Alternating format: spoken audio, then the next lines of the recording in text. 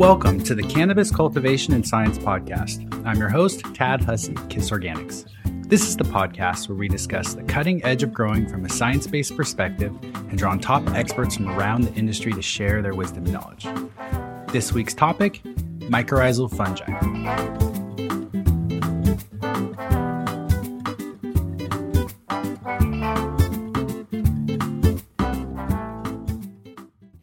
By now, practically everyone has heard of mycorrhizal fungi.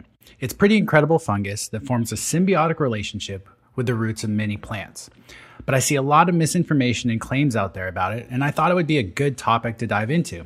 After checking this out, if you want to learn more, I do have a blog post on our website at www.kisorganics.com under the Learn tab, or just type Myco, M-Y-C-O, into the search tab, scroll down, and you'll see the blog post, as well as an interview I did, episode 77, with Dr. Yoram Kapolnik, who is an expert researcher on mycorrhizal fungi.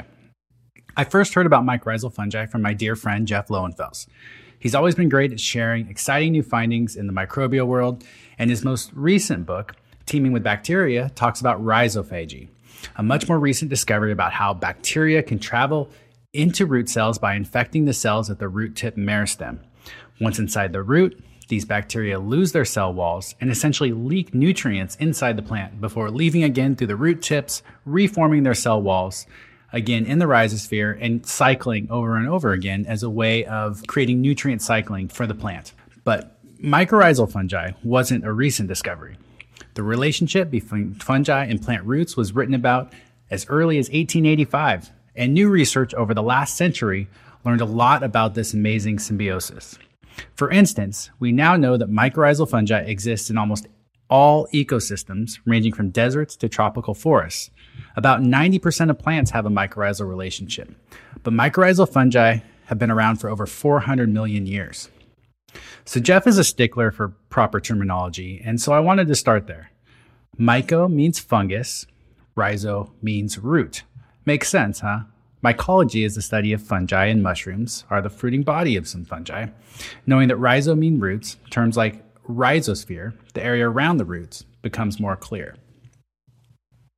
So mycorrhizal fungi is the proper term for the specific fungi that form a symbiotic relationship with the roots of plants. Mycorrhizae is the actual association between roots and fungi. It's subtle, but there is a difference there. So if you're referring to just the fungi, then you should say mycorrhizal fungi. If you're referring to the relationship, then it's mycorrhizae. This relationship makes a ton of sense from a plant and ecology perspective. Plant roots are hospitable sites for fungi to anchor to and produce hyphae. The roots provide essential nutrients to assist in the growth of the fungi, and the fungal biomass acts as an extension or virtual root system for the plant, increasing the amount of water and nutrients the plant can obtain from the surrounding soil. It actually increases the absorbing surface area of the roots by up to 40 times what it would be without this relationship. Now, in regards to soil health, there's enhanced soil tilth, which is a reference to the physical properties of the soil and its suitability for growing plants. It also improves carbon sequestration and the transfer of water and nutrients to the plant, like I already mentioned. There's good research showing that for plants that have this mutualistic relationship, that you'll see numerous benefits. Typically, mycorrhizal fungi gets associated with improved phosphorus uptake, and that's certainly true. Phosphorus being key for root growth, photosynthesis, and cell division. But it also leads to greater nutrient uptake of other nutrients and much more advantageous effects. One such mineral is sulfur, which plays a key role in plant metabolism, the formation of proteins, vitamins, and amino acids, and the formation of certain volatile sulfur terpenes like the skunk smell in cannabis. Mycorrhizal symbiosis can improve photosynthesis and photosynthetic pigments, the plant's ability to combat various abiotic stressors like drought, salinity, cold temperatures, and heavy metal stress. It also plays a role in plant protection from microbial pathogens. Interestingly, something that I didn't know before I started researching this podcast was that many desert plants have a mycorrhizal relationship and would not be able to survive without it. So there's this co-evolutionary perspective that I think is really interesting from an ecology perspective. And there's many different types of mycorrhizal fungi, and it's important to distinguish the difference. I used to think that you could just go buy any myco product and you'd be good to go, but it's a bit more complicated than that. There's 4 main types of mycorrhizal fungi that I'm familiar with: endomycorrhizal fungi, ectomycorrhizal fungi, ericoid mycorrhizal fungi, and orchid mycorrhizal fungi. Let's skip over ericoid as it has very limited usage and there's only one commercially available product that I'm aware of. It forms a symbiotic relationship with plants like blueberries, cranberries, rhododendrons, azaleas. It's less important for gardeners and cannabis growers since it does not have a relationship with those plants.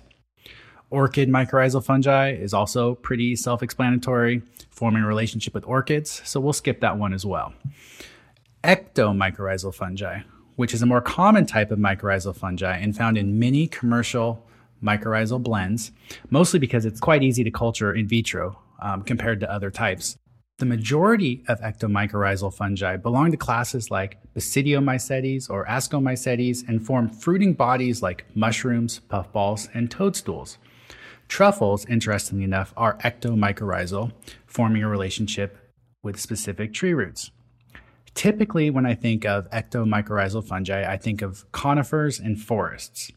Ectomycorrhizal fungi help provide host trees with nutrients from the soil and water in exchange for plant carbon. Ecto means outer, which is helpful to remember that ectomycorrhizal fungi sort of form a sheath around the roots, extending out into the soil. Very cool for forest restoration. And when you typically see those photos of the plant roots with all those little white hyphae coming off of it, that's ectomycorrhiza. Endomycorrhizal fungi is the one we want to focus on as a gardener, whether you're growing cannabis or tomatoes or fruit trees. Endo means internal or within, and endomycorrhizal fungi infects within the cortical cells and grows intercellularly. In fact, ericoid and orchid mycorrhizal fungi are both endomycorrhizal fungi. However, the most commonly heard type you'll hear about is VAM, which stands for vesicular arbuscular mycorrhiza, or AM or AM, which is a shorter name that just shortens it down to arbuscular mycorrhiza. AM fungi are the most common and abundant of endomycorrhizal fungi and are characterized by the formation of arbuscules or hyphal coils within cortical cells. Arbuscules is just a fancy word for the shape. Picture the top half of a deciduous tree with all its branches reaching out. And hyphal coils are exactly what it sounds like, fungal hyphae that form coils.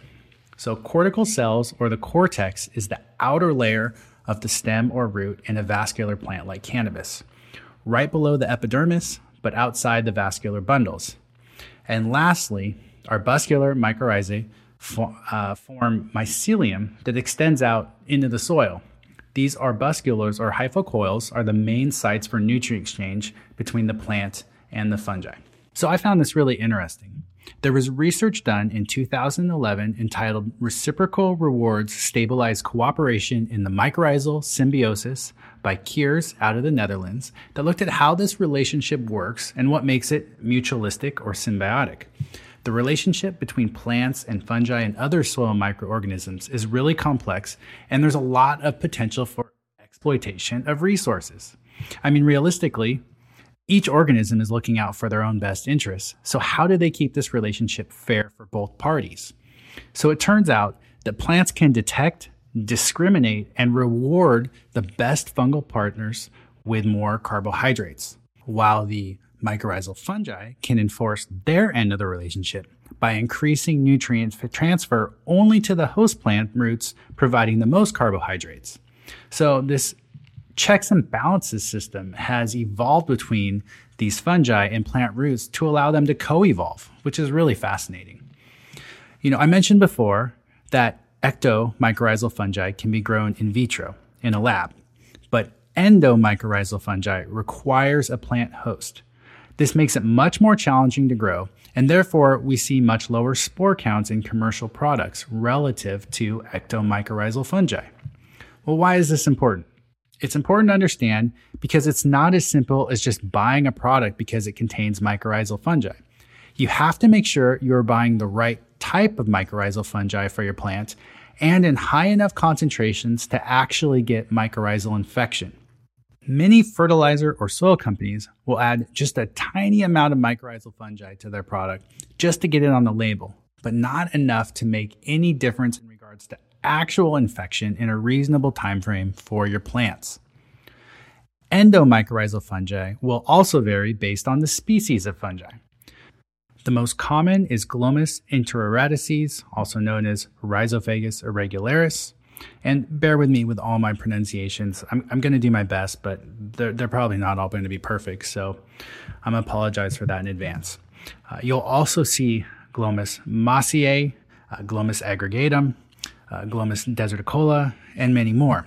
And to further complicate matters, depending on where you source the fungi, you'll end up with a different strain of the same species of Rhizophagus irregularis. For example, Dr. Yoram Kapolnik from the Volcani Institute, who is a soil scientist that specializes in rhizosphere interactions, talks about how the product Dinomyco was created by isolating a native strain in Israel that was quite resilient and more effective at greater pH ranges. Some of the strains will be more effective or resistant to drought or flooding or temperature ranges. So you can't assume that you'll get the same results just because the name of the mycorrhizal species is the same on two different containers. That being said, there's very few companies that actually are able to commercially produce and sell endomycorrhizal fungi, so most of the supply in North America is coming from a few suppliers and everyone is just repacking it. What is some of the research, though, on mycorrhizal fungi in relation to cannabis? The research is pretty mixed, but I wanted to highlight some papers that I found interesting. In 2022, a paper entitled Enhancement of Growth and Cannabinoids Content of Hemp Cannabis Sativa Using Arbuscular Mycorrhizal Fungi by Wasan Simakram out of Thailand looked at the effects of applying two different species of arbuscular mycorrhizal fungi, Rhizophagus prolifer and Rhizophagus aggregatus, and compared it to a non-mycorrhizal control in plants that received synthetic fertilizer. After 60 days, mycorrhizal plants outperformed non-mycorrhizal plants in stem height, stem diameter, stem dry weight, number of branches, and number of flowers. Plants inoculated with Rhizophagus prolifer did not perform as well as those inoculated with Rhizophagus aggregatus. Concentrations of CBD and THC were also highest in plants inoculated with Rhizophagus aggregatus, while those that were inoculated with Rhizophagus prolifer and the synthetic fertilizer variants only had intermediate concentrations of THC and CBD.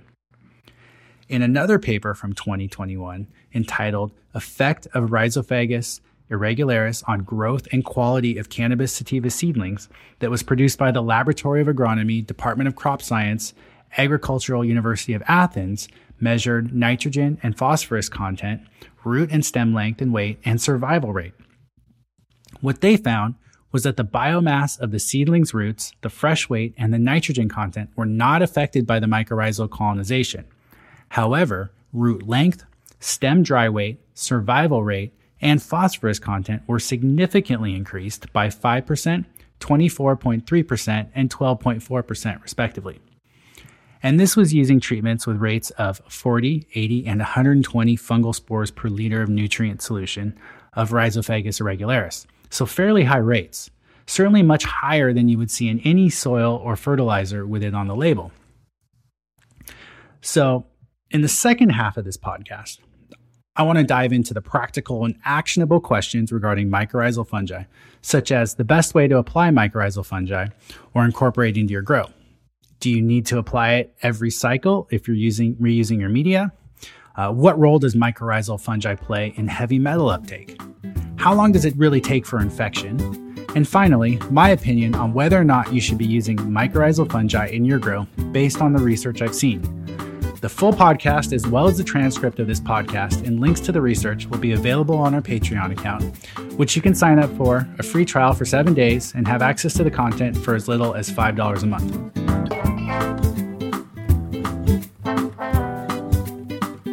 That was my second AMA podcast, this one focused on mycorrhizal fungi, and you are listening to the Cannabis Cultivation and Science Podcast. I'm your host, Tad Hussey.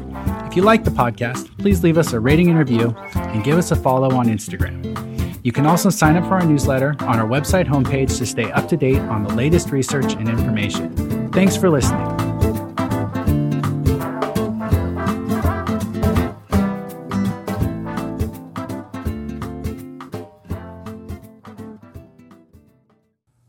All right,